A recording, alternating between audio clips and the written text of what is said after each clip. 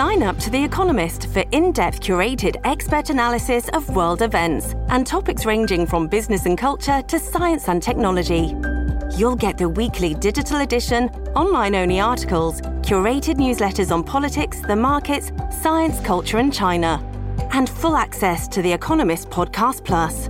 The Economist is independent journalism for independent thinking. Go to economist.com and get your first month free.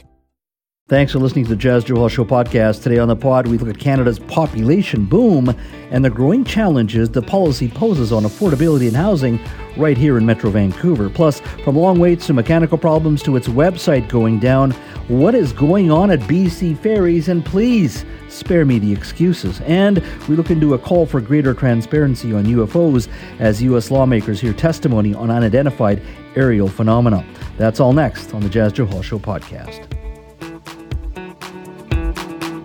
So what does this cabinet shuffle actually mean for our region, particularly when it comes to continued growth and dollars actually coming from Ottawa? The Prime Minister there referenced the fact that there are many new challenges. I would argue there are actually old challenges around affordability and housing and transit. Joining now to talk about some of these issues is Port Coquitlam Mayor and Chair of the Mayor's Council on Regional Transportation, Brad West. Brad, thank you for joining us today. Thanks for having me, Jazz. Lots to talk about here. First of all, these cabinet shuffles, generally the political class, the media class pay a lot of attention.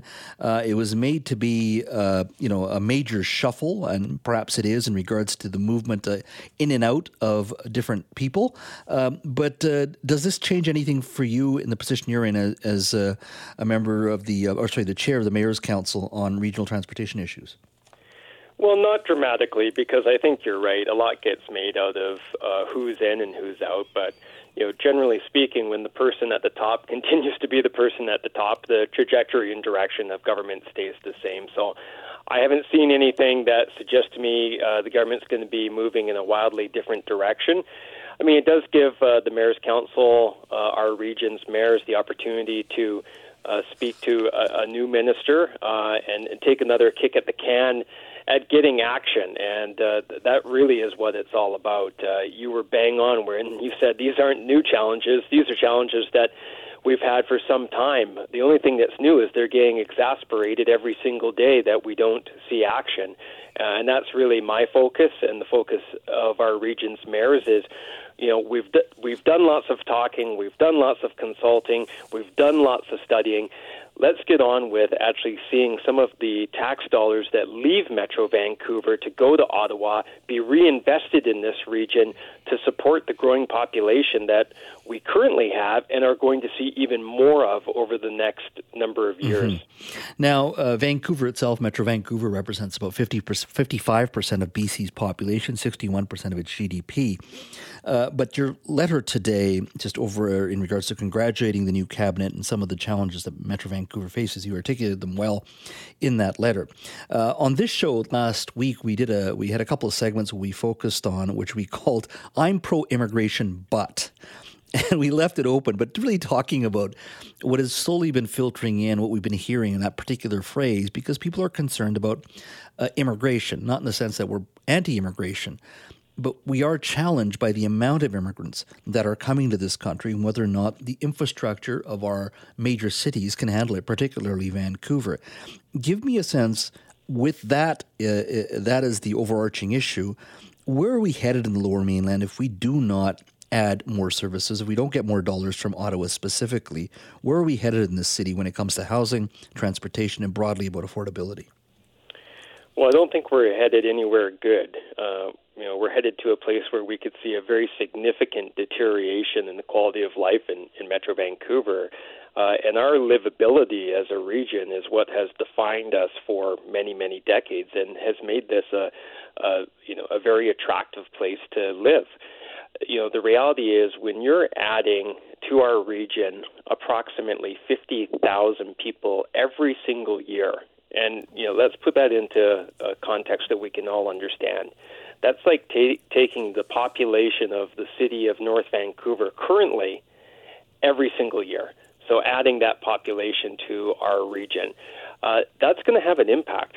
And if we don't have the infrastructure and services in place to support that growing population, which you're absolutely right, brings with it a number of benefits. But it's not a cure-all to every problem that ails us, especially if we're not seeing senior government step up to provide support. Let's look at it from a transportation lens and wearing my Mayor's Council hat. Look, the reality is that people have to get all over this region. They got to get to work, they got to get to school, they got to get to Costco, they got to get their kids to activities. If we don't provide people realistic options other than their vehicle, that's what they're going to use. And we're going to see congestion, we're going to see pollution, we're going to see the region and the province and the country not be able to meet its ambitious climate objectives. So there's some real things that are at stake here, and there are real consequences to the federal government in particular, because they're the ones that are setting this target around immigration, not stepping up and providing the basic infrastructure that's required. And it gets as basic, we're talking about transportation, that's meat and potatoes type stuff. It gets as basic as, people being able to flush their toilet. All of that takes infrastructure, and we have a big backlog in our region. Mm-hmm. And if we don't see that investment happening, we're going to be in some real trouble. So in this case, if you look at the past 12 months, Canada's population grew by 1.2 million people, driven by obviously higher annual targets for permanent immigration, temporary foreign workers, international students, non-permanent residents. A new report by TD came out today, basically says that when you look at temporary foreign worker program usage by employers and provincial governments, study permits in 2023, so far that TD says Canada's population is likely to increase by another million people this year. So that's 2023. And if that happens, the gap between housing supply and demand would grow to 500,000 units through 2025. So that is significant. So in this case, if you're sitting across the table right now from Prime Minister Trudeau, and he said, give me three things that you need help on, and it may be a specific ask for a certain $1 billion for a SkyTrain line, what would be the top three things you would ask for Metro Vancouver in your mind?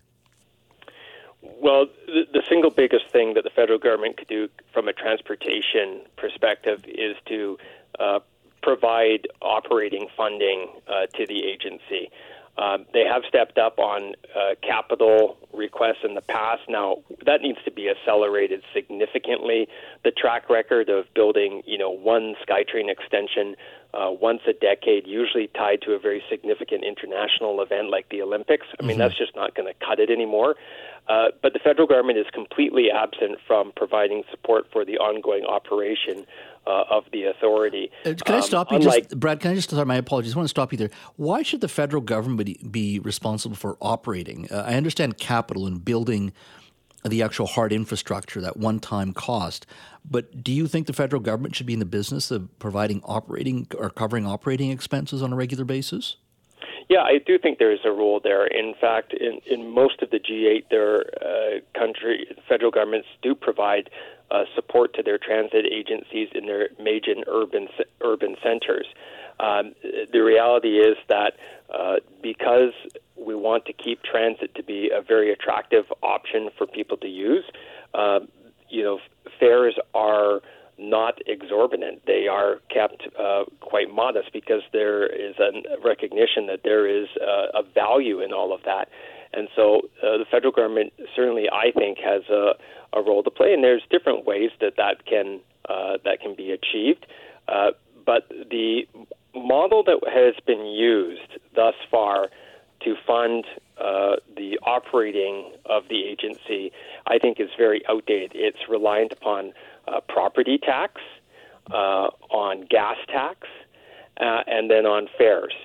And, we always say this, and it is true, there's only one taxpayer. And so, you're already seeing people through their property taxes and through their gas tax having to make significant contributions to the operating of the agency.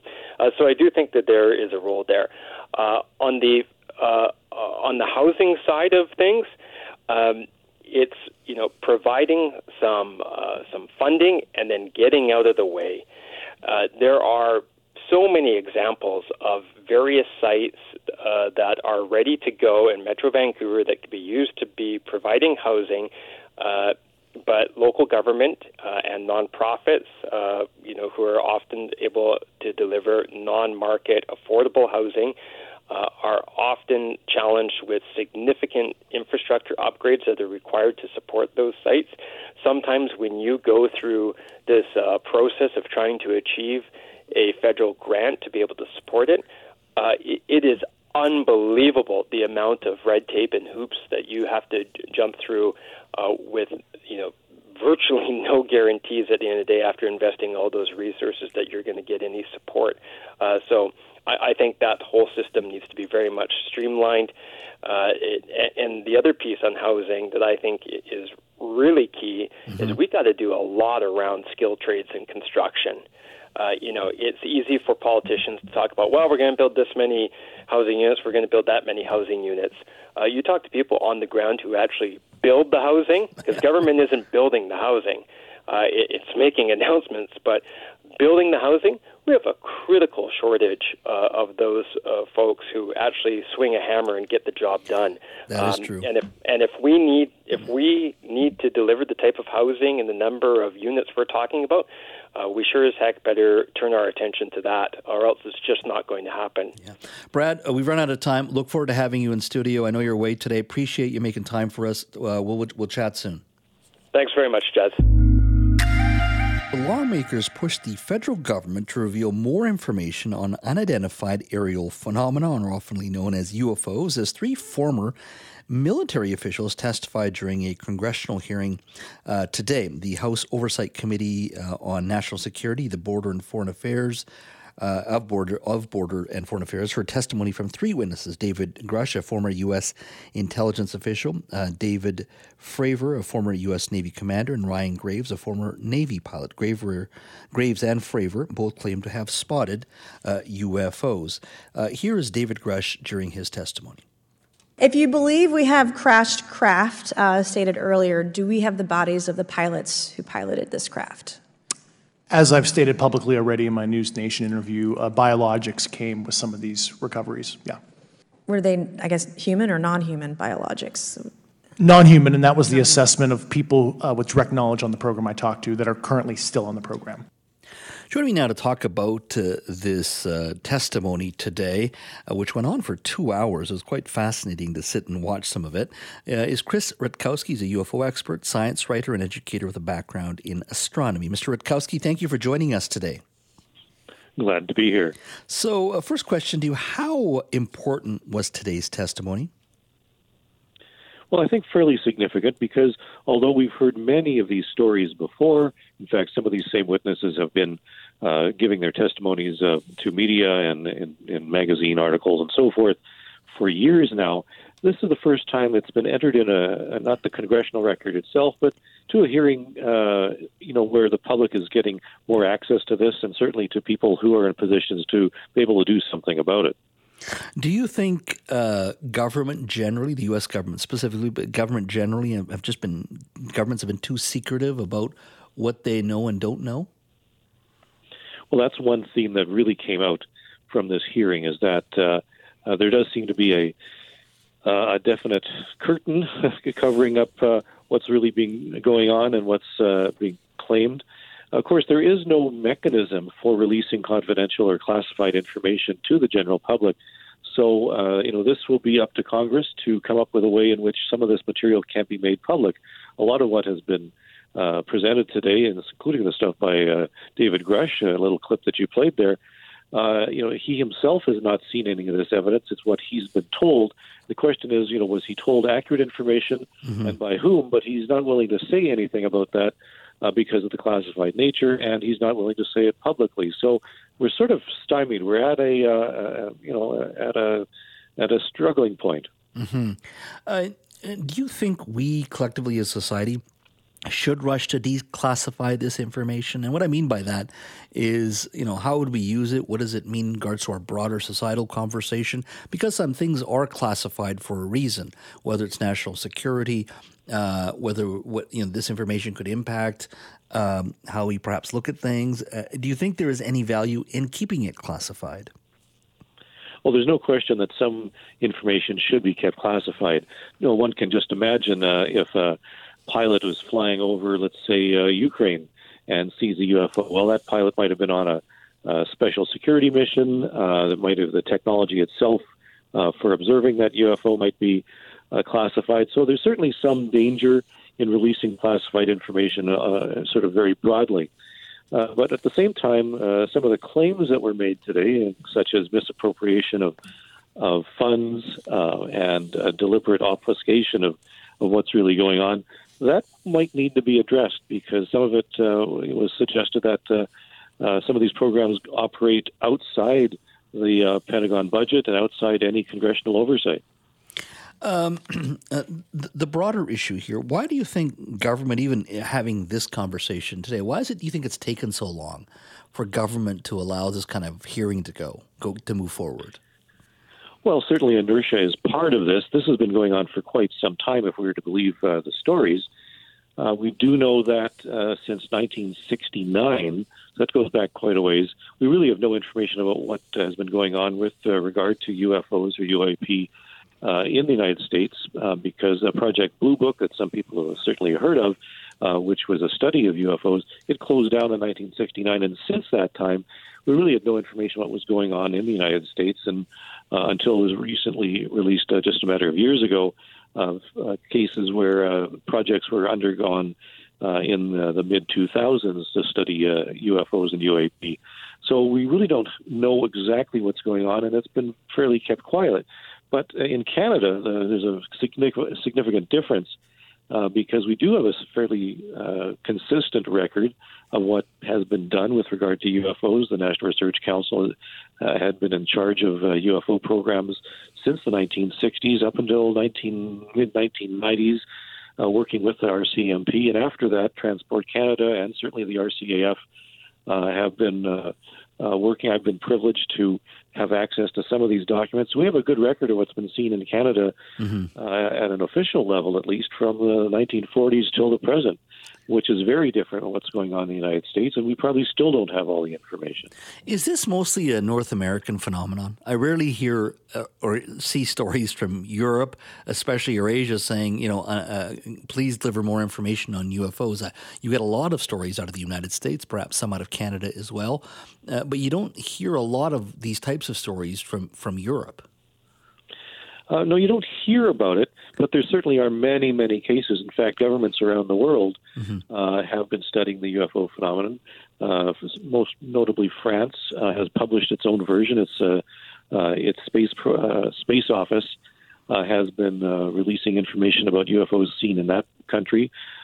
Certainly, Norway has a project underway, and other countries around the world certainly do have some reports. In fact, we do have reports and case studies from Russia, pre what's going on right now. But the Soviet Union had been very involved in the UFO studies for many, many years, and there's no reason to suspect it's still not going on. Mm-hmm.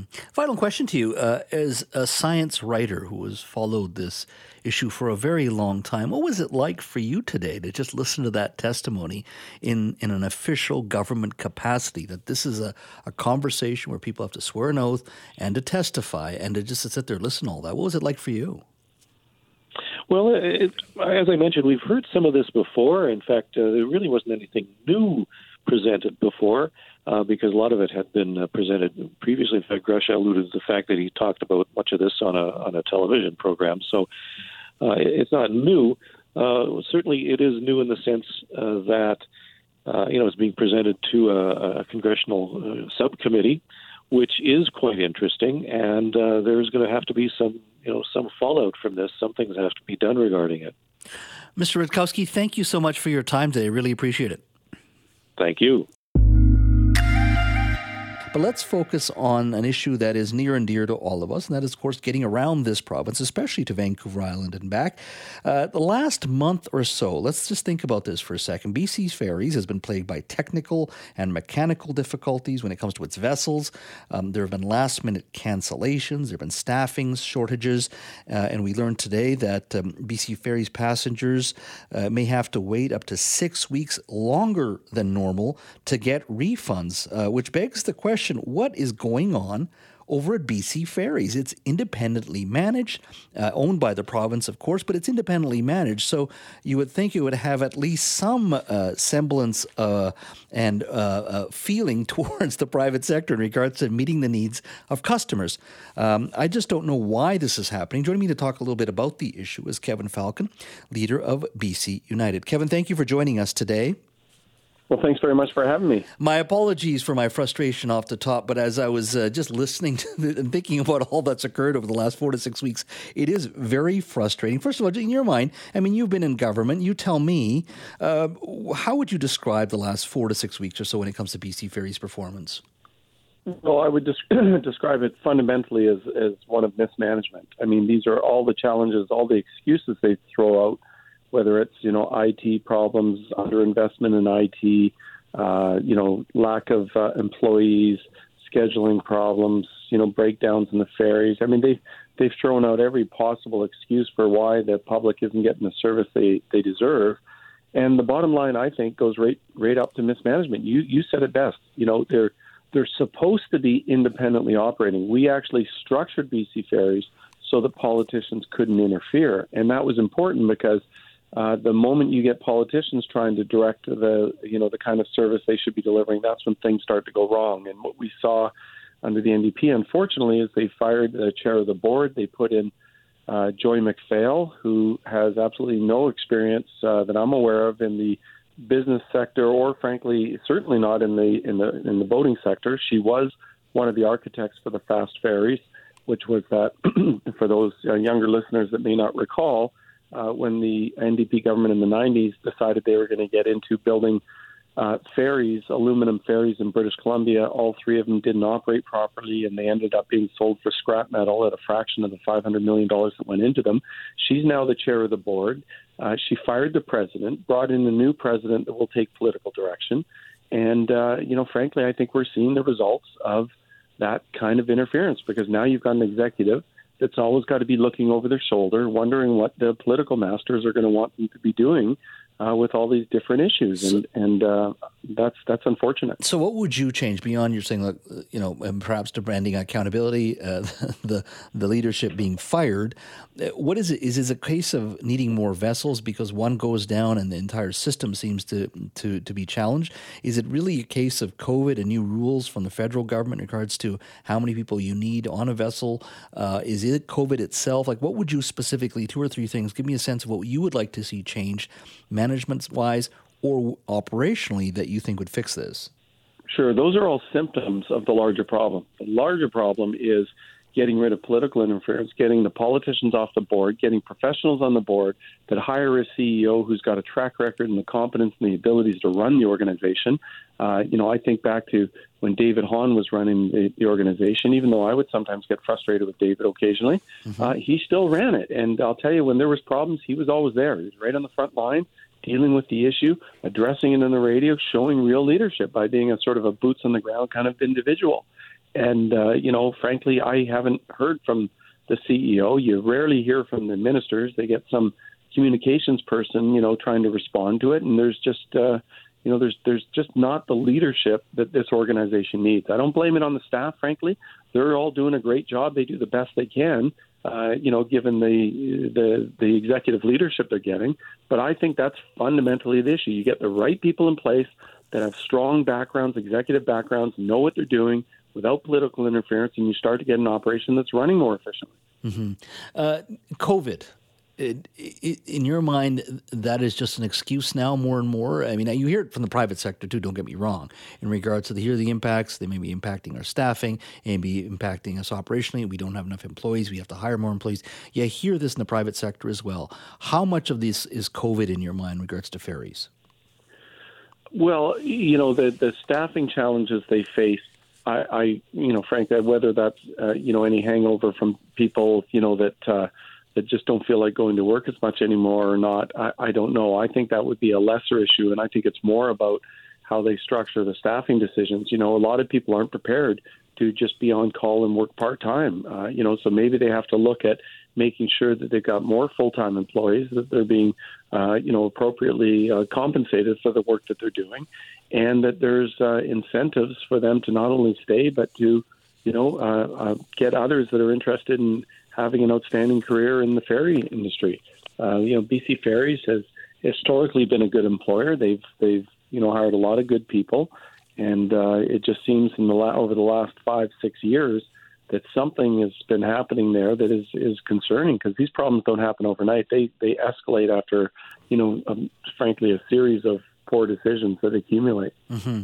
I just want to step away from ferries just for a moment and just talk about infrastructure. And I view ferries as part of that broader transportation infrastructure.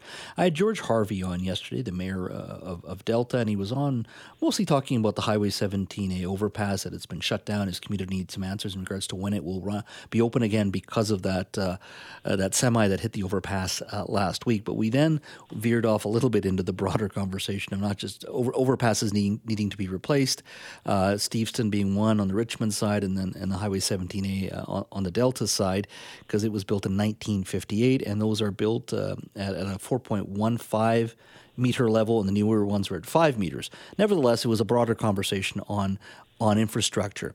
But he made this comment in regards to a crossing. Take a listen to what he had to say.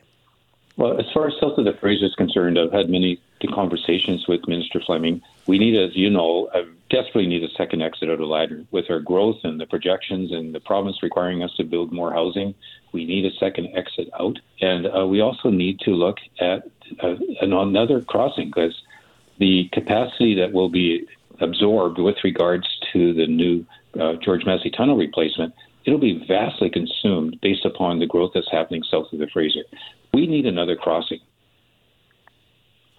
So as you heard there from Mayor Harvey, he's not talking about the Massey crossing at all. He's actually talking about another crossing after that.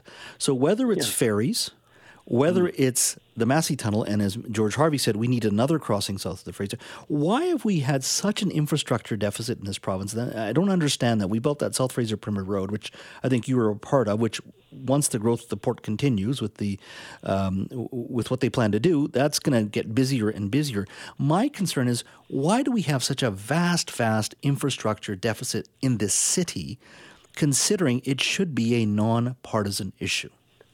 Yeah, it should be. Well, I think some of it, frankly, just comes back to just basic competence. With all due respect to my friends in the NDP government, I'm sure they have good intentions, but they don't come from a background that knows how to get infrastructure or big projects done.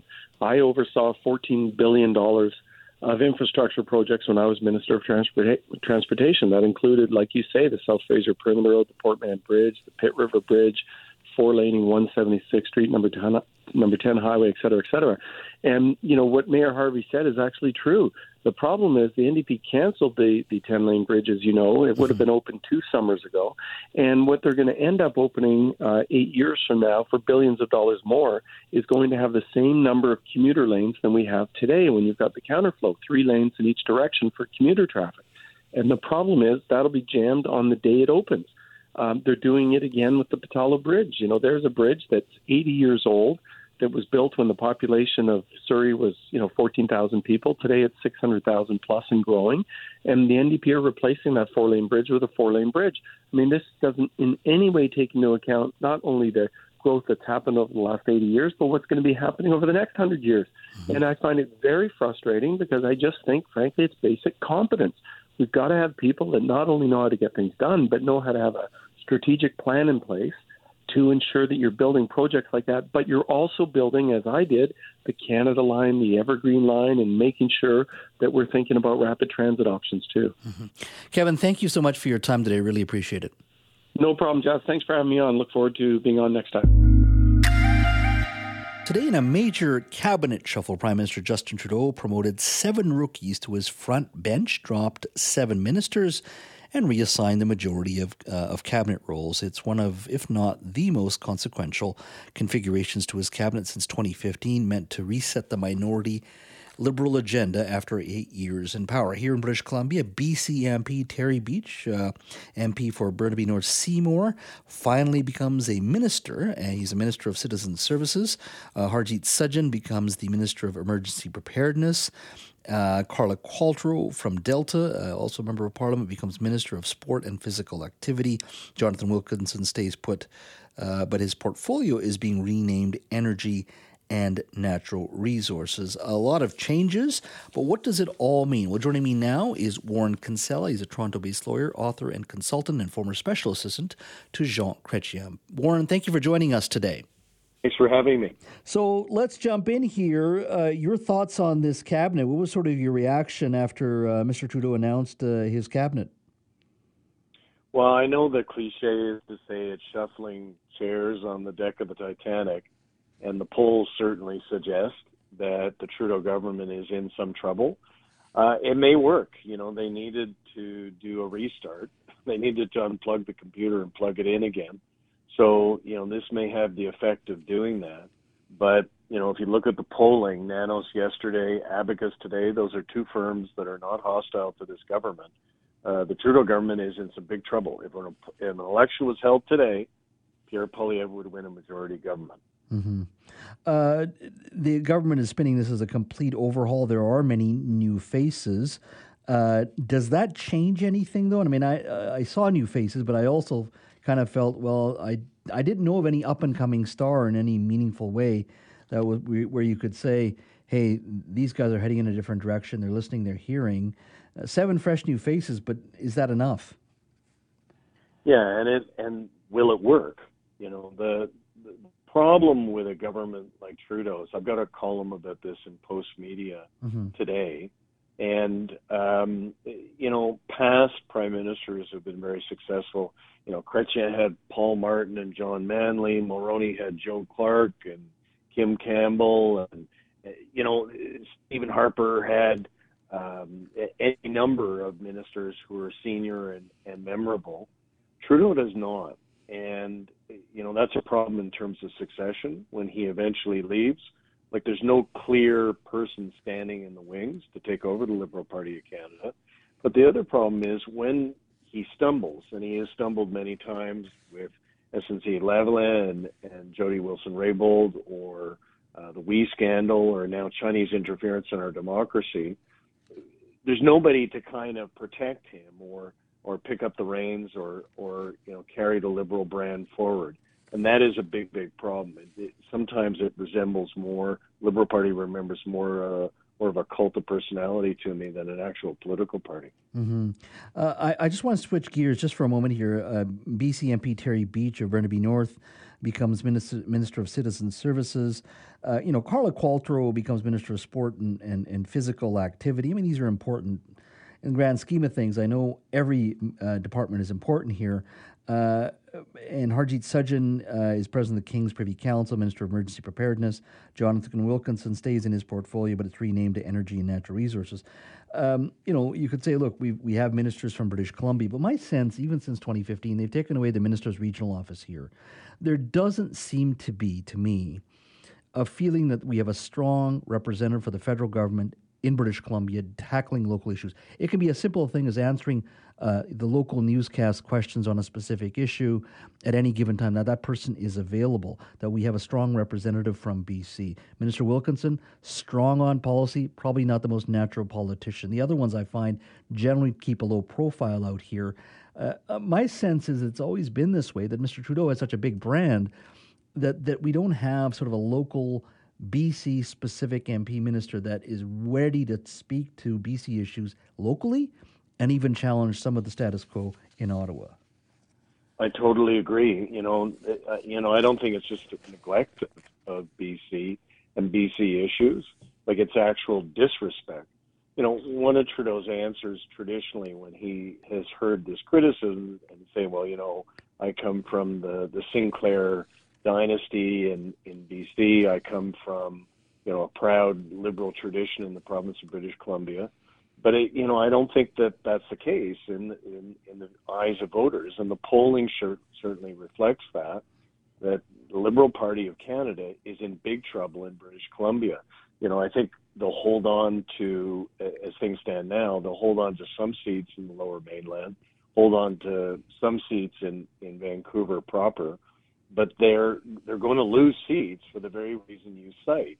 The Liberal Party of Canada has kind of become invisible in Vancouver and in BC generally.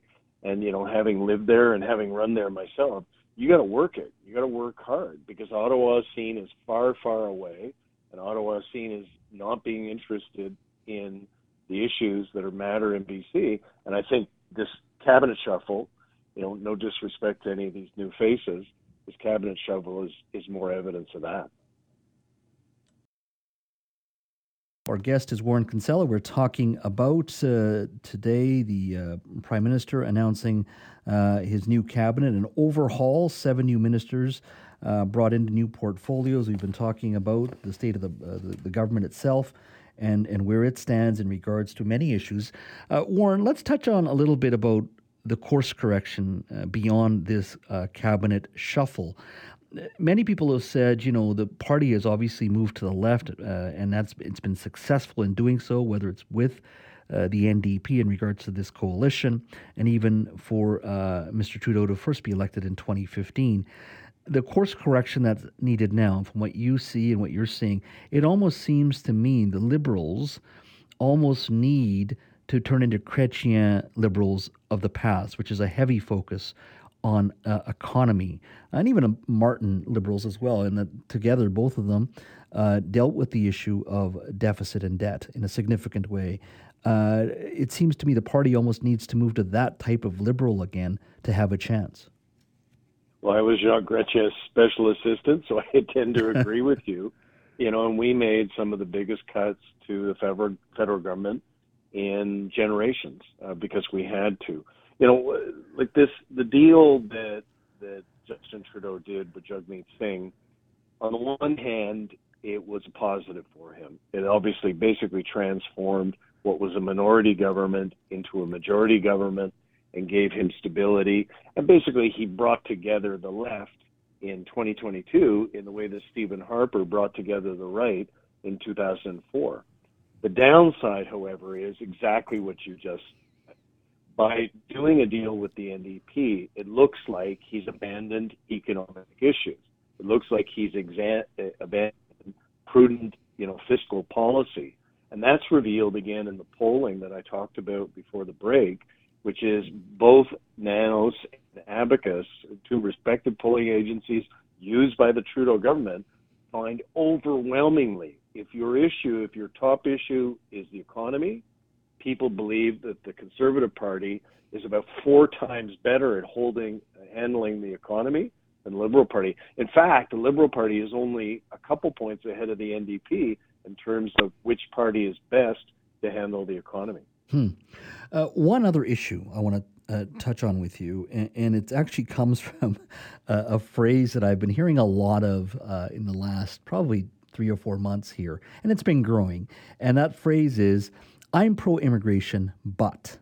And usually that's followed up with concerns over affordability, concerns over housing, and specifically referencing the fact that we are allowing a significant amount of immigrants to come to this country. Back in the 1990s, we would be debating, 250,000 Canadians coming here.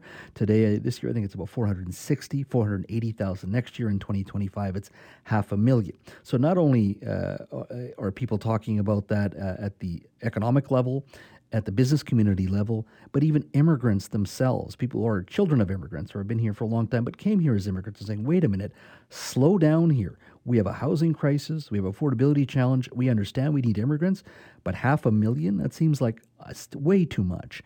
Do you think that's going to hurt Mr. Trudeau and his government potentially? Because I haven't heard this type of, I don't want to call it anti-immigration because it's not, but it's a concern over the immigration numbers that continues to grow. Even today, with this cabinet shuffle, one of the mayoralty representatives of our TransLink system, Brad West out of POCO, was on this show saying basically, look, we're pro-immigration, but the impact on housing and affordability is significant. I'm just wondering, a party that generally does well with immigrant votes, could this be the moment where perhaps immigration hurts them?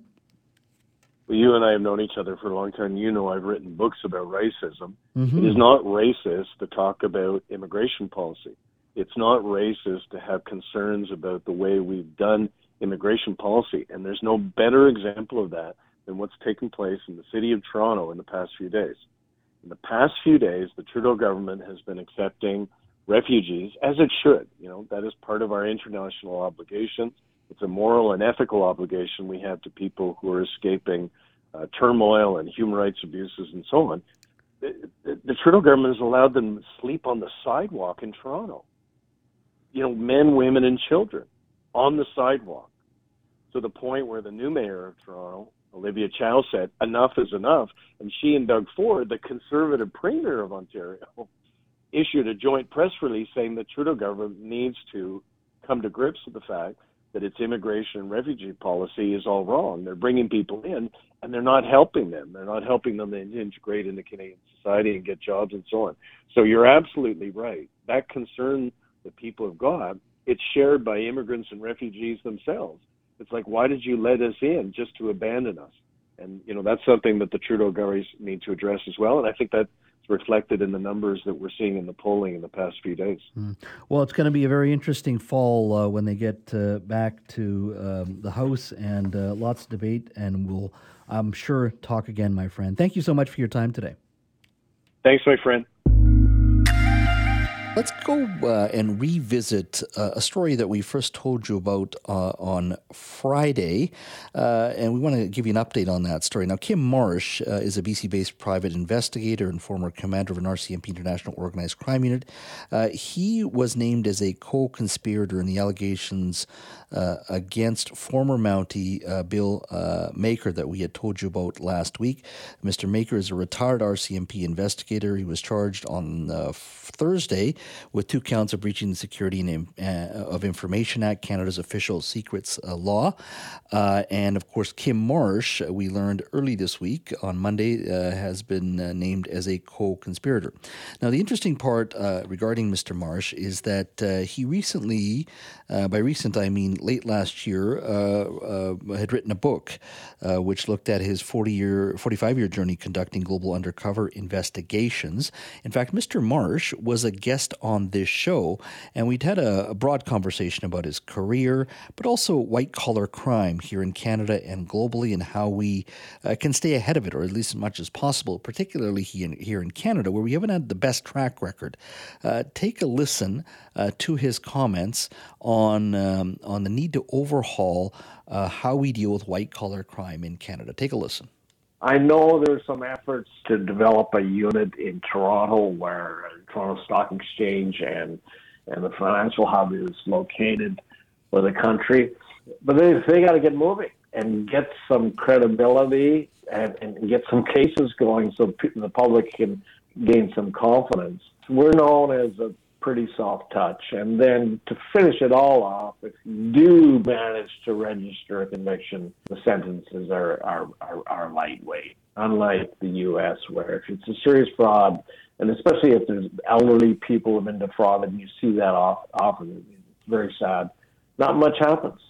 That is Kim Marsh, who was on this show late last year. And, of course, he has been named as a co-conspirator in the allegations, along with former Mountie Bill Maker. Now, there's lots more with this story. Joining me now to help me sort of follow it, because there are different layers to all of this, is John Daly, former host of CKNW's Back on the Beat and former Global News investigative journalist. John, thank you for joining us.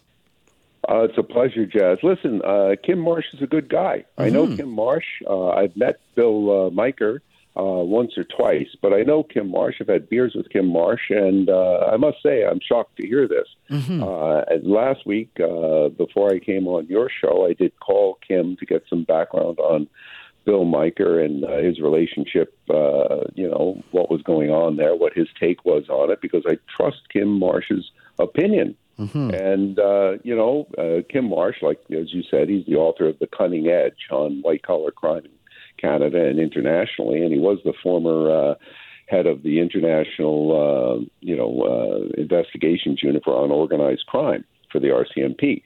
So in any event, Kim never called me back. I texted him, I emailed him, I put notices on his website, left him voicemails, not a peep. I see in the news reports that he did answer one call from Global and basically said he's not saying anything. So, there's a lot of weird questions here. If he is an unindicted co-conspirator, is he going to be charged? Is he cooperating? Has he sought legal advice? Well, I'm sure he has if he's named publicly. Mm-hmm. He's innocent until proven guilty. So is Miker. But, the allegations are very serious. As you said, this is actually the new version of the the so-called Security of Information Act. It's really the Official Secrets Act. So it deals with espionage. This is serious stuff. But from what we gather from Inspector Baudin from the RCMP, this has got nothing to do with Chinese election interference or Chinese interference in Canadian elections. So what does it have to do with? And, who's this mysterious third party who the RCMP claims the Chinese government was making efforts to identify and intimidate outside the scope of Canadian law? Yeah. Why? I mean, this thing, nobody can get into this courtroom and find out what's really going on because it's basically under the Official Secrets Act. We may never know. No, exactly. So weird. Exactly. So weird. It's come out of the blue, and late last week. And I, like you, Kim Marsh, I've had drinks with Mr. Marsh. I viewed as somebody who's very knowledgeable, and I had him on the show as well last fall, as I said. So I was a bit taken aback when the name came up. But as I look at this, I'm not sure what it is, and let's just say. There is some information. Perhaps things weren't handled well by Mr. Miker in this case. To me, it doesn't seem like there's this grand conspiracy. I almost see former police officers talking to former contacts, trying to get some broad information on things. But to me, I don't at this point, and I say this as a layperson watching from afar, I don't see some great grand conspiracy yet.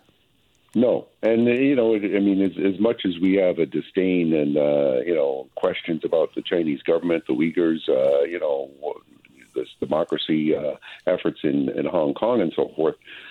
On the other hand, whether it's China or some other government, if they're trying to get trillions of dollars that have allegedly been embezzled out of their country away from corrupt people who are now allegedly living here, what's so wrong with that? Mm-hmm. So.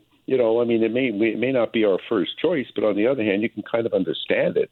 And if they hire some Canadians and give some money to, the Canadian economy, maybe that's money well spent. Yeah. So, I don't know. Now, did Kim Marsh make a mistake and, receive information or a document that he wasn't supposed to get? I guess it's possible. Did he do it knowingly? Has he, been plumbing the depths of his old RCMP contacts and CSIS contacts? And, the really fascinating thing here, Jazz, and I know you don't have a lot of time, is this guy Gaffney. So the other person that Bill Maker is not allowed to talk to other than Kim Marsh, who's his alleged co-conspirator, is this guy Ross Gaffney, the ex-FBI head of the Bermuda short sting. This is the thing that brought Miker to prominence and fame, which is the big case that took down Vancouver area lawyer Martin Chambers way back in the early late 1900s. So it's just in the early 2000s. So it's just not it's really, I wonder if this is low hanging fruit. If in fact what happened was the FBI called up the RCMP and say, hey, you better look into this. Yeah, no, I think you raise a very good point, and Bob Mackin has written an article on this, and Vancouver is awesome. I would encourage people to go read it because this may be it. This may be, as you say, a focus on Mr. Gaffney or perhaps a U.S. or saying, wait a minute, we got to watch all of this, and these folks got kind of pulled in on something that's not really related to Mr. Miker or Mr. Marsh here. Yeah, possibly. I don't know, but it's a fascinating case. The other, it's funny, all the players. Like as I say, I've met Miker. Yeah. I know Kim. You know Kim. Ian Donaldson, the lawyer, I know him too. He's allegedly busy and not calling me back. on this particular file, at least not yet. Yeah. So it's and Ian is Miker's lawyer. Yeah. Well, Ian has covered many high-profile cases in the city for 25 years, and he knows what he's doing, and a strong lawyer at that. So if you're going to hire a good lawyer, he'd be one of the top 5 certainly in this city. So I really appreciate you coming on, John. Let's just stay on top of this, because I think part of it is just a conversation. It sounds wonderful on day one when the headlines hit. Profound thoughts are given by many people, and then when you get to the actual court case, what actually comes of it many years later, many months later, there ain't much there, and that's part of it in regards to why I want to stay on top of it. So I really appreciate your time today. My pleasure. Anytime, Jazz. All right. That is John Daly, former head of CKNW's Back on the Beat, and, of course, former Global News investigative journalist. Let's focus a little bit on sports for a moment here. You may have heard of the last 24 hours or so. USC freshman Bronny James suffered cardiac arrest during a practice. That happened on Monday. Mr. James is the 18-year-old son of Lakers star LeBron James. And Bronny James collapsed and was taken to the hospital. He is in stable condition and is not in intensive care as of Tuesday morning.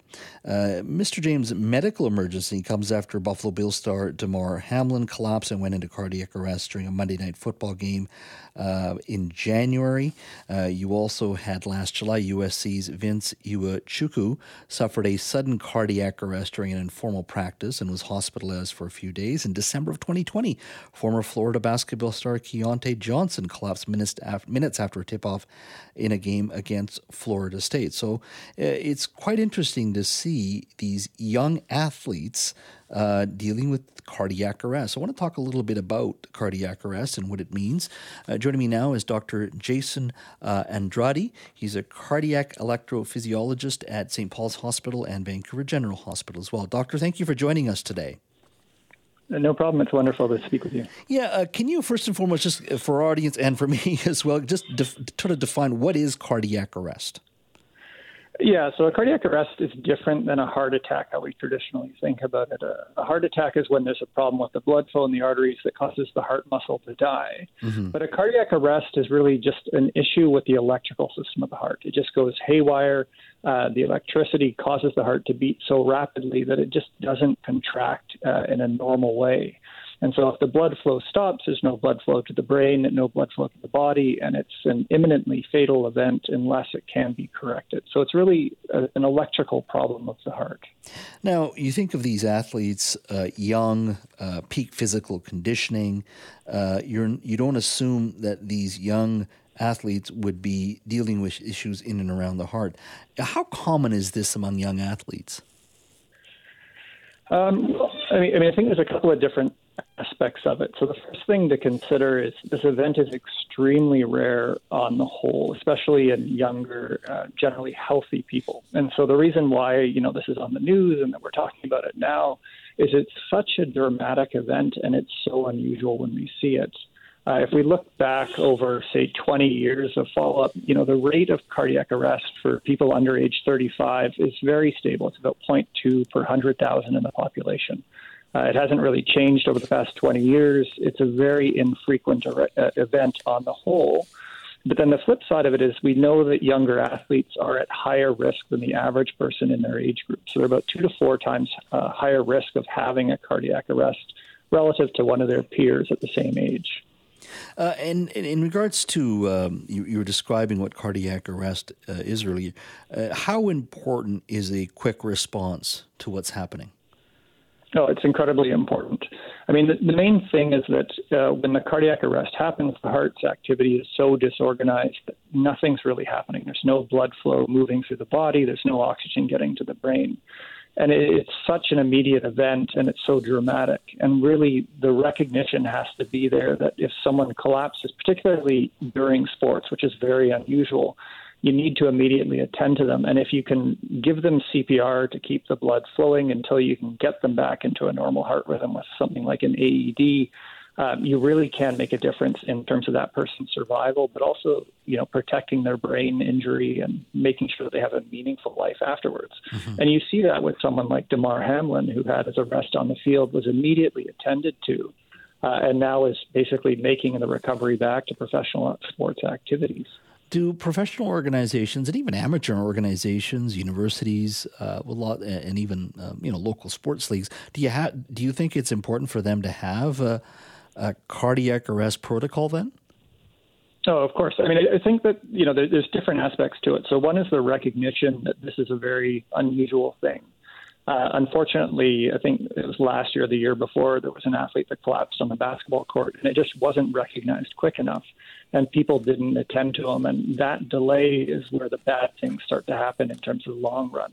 So, by recognizing that a collapse is abnormal, immediately attending to them, doing something to get their heart rhythm restored, then that's how you can, have a meaningful improvement in their overall survivability, as well as not being disabled. So, having AEDs available, having, ambulance crews or trained professionals, or even just bystanders who are trained in CPR, they're recognizing and immediately able to attend to the person is going to have the biggest impact. And does working out increase risk of cardiac arrest? Not specifically. I mean, there's many different reasons why someone can have a cardiac arrest. Some of them are genetic problems. Some of it has to do with anatomical problems with the heart based on how it sort of developed. And then there's other, acquired problems that can lead to someone being at increased risk.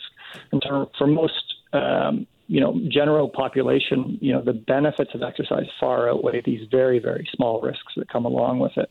If you have a cardiac history, then, your risk profile is different than if you're young and otherwise healthy, where the benefits of exercise are going to help you in the long run. Dr. Andrade, thank you so much for your time today. Really appreciate it.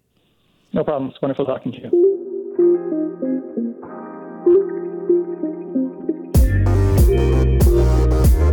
Thanks for listening to the Jazz Joe Hall Show podcast. Don't forget to subscribe to the show on Apple or Google Podcasts, Spotify, or wherever you get your podcasts. You can always listen to the Jazz Joe Hall Show live Monday to Friday from 3 to 6 p.m. on 980 CKNW and connect with me on Twitter at JazzJoeHallBC. Talk to you next time.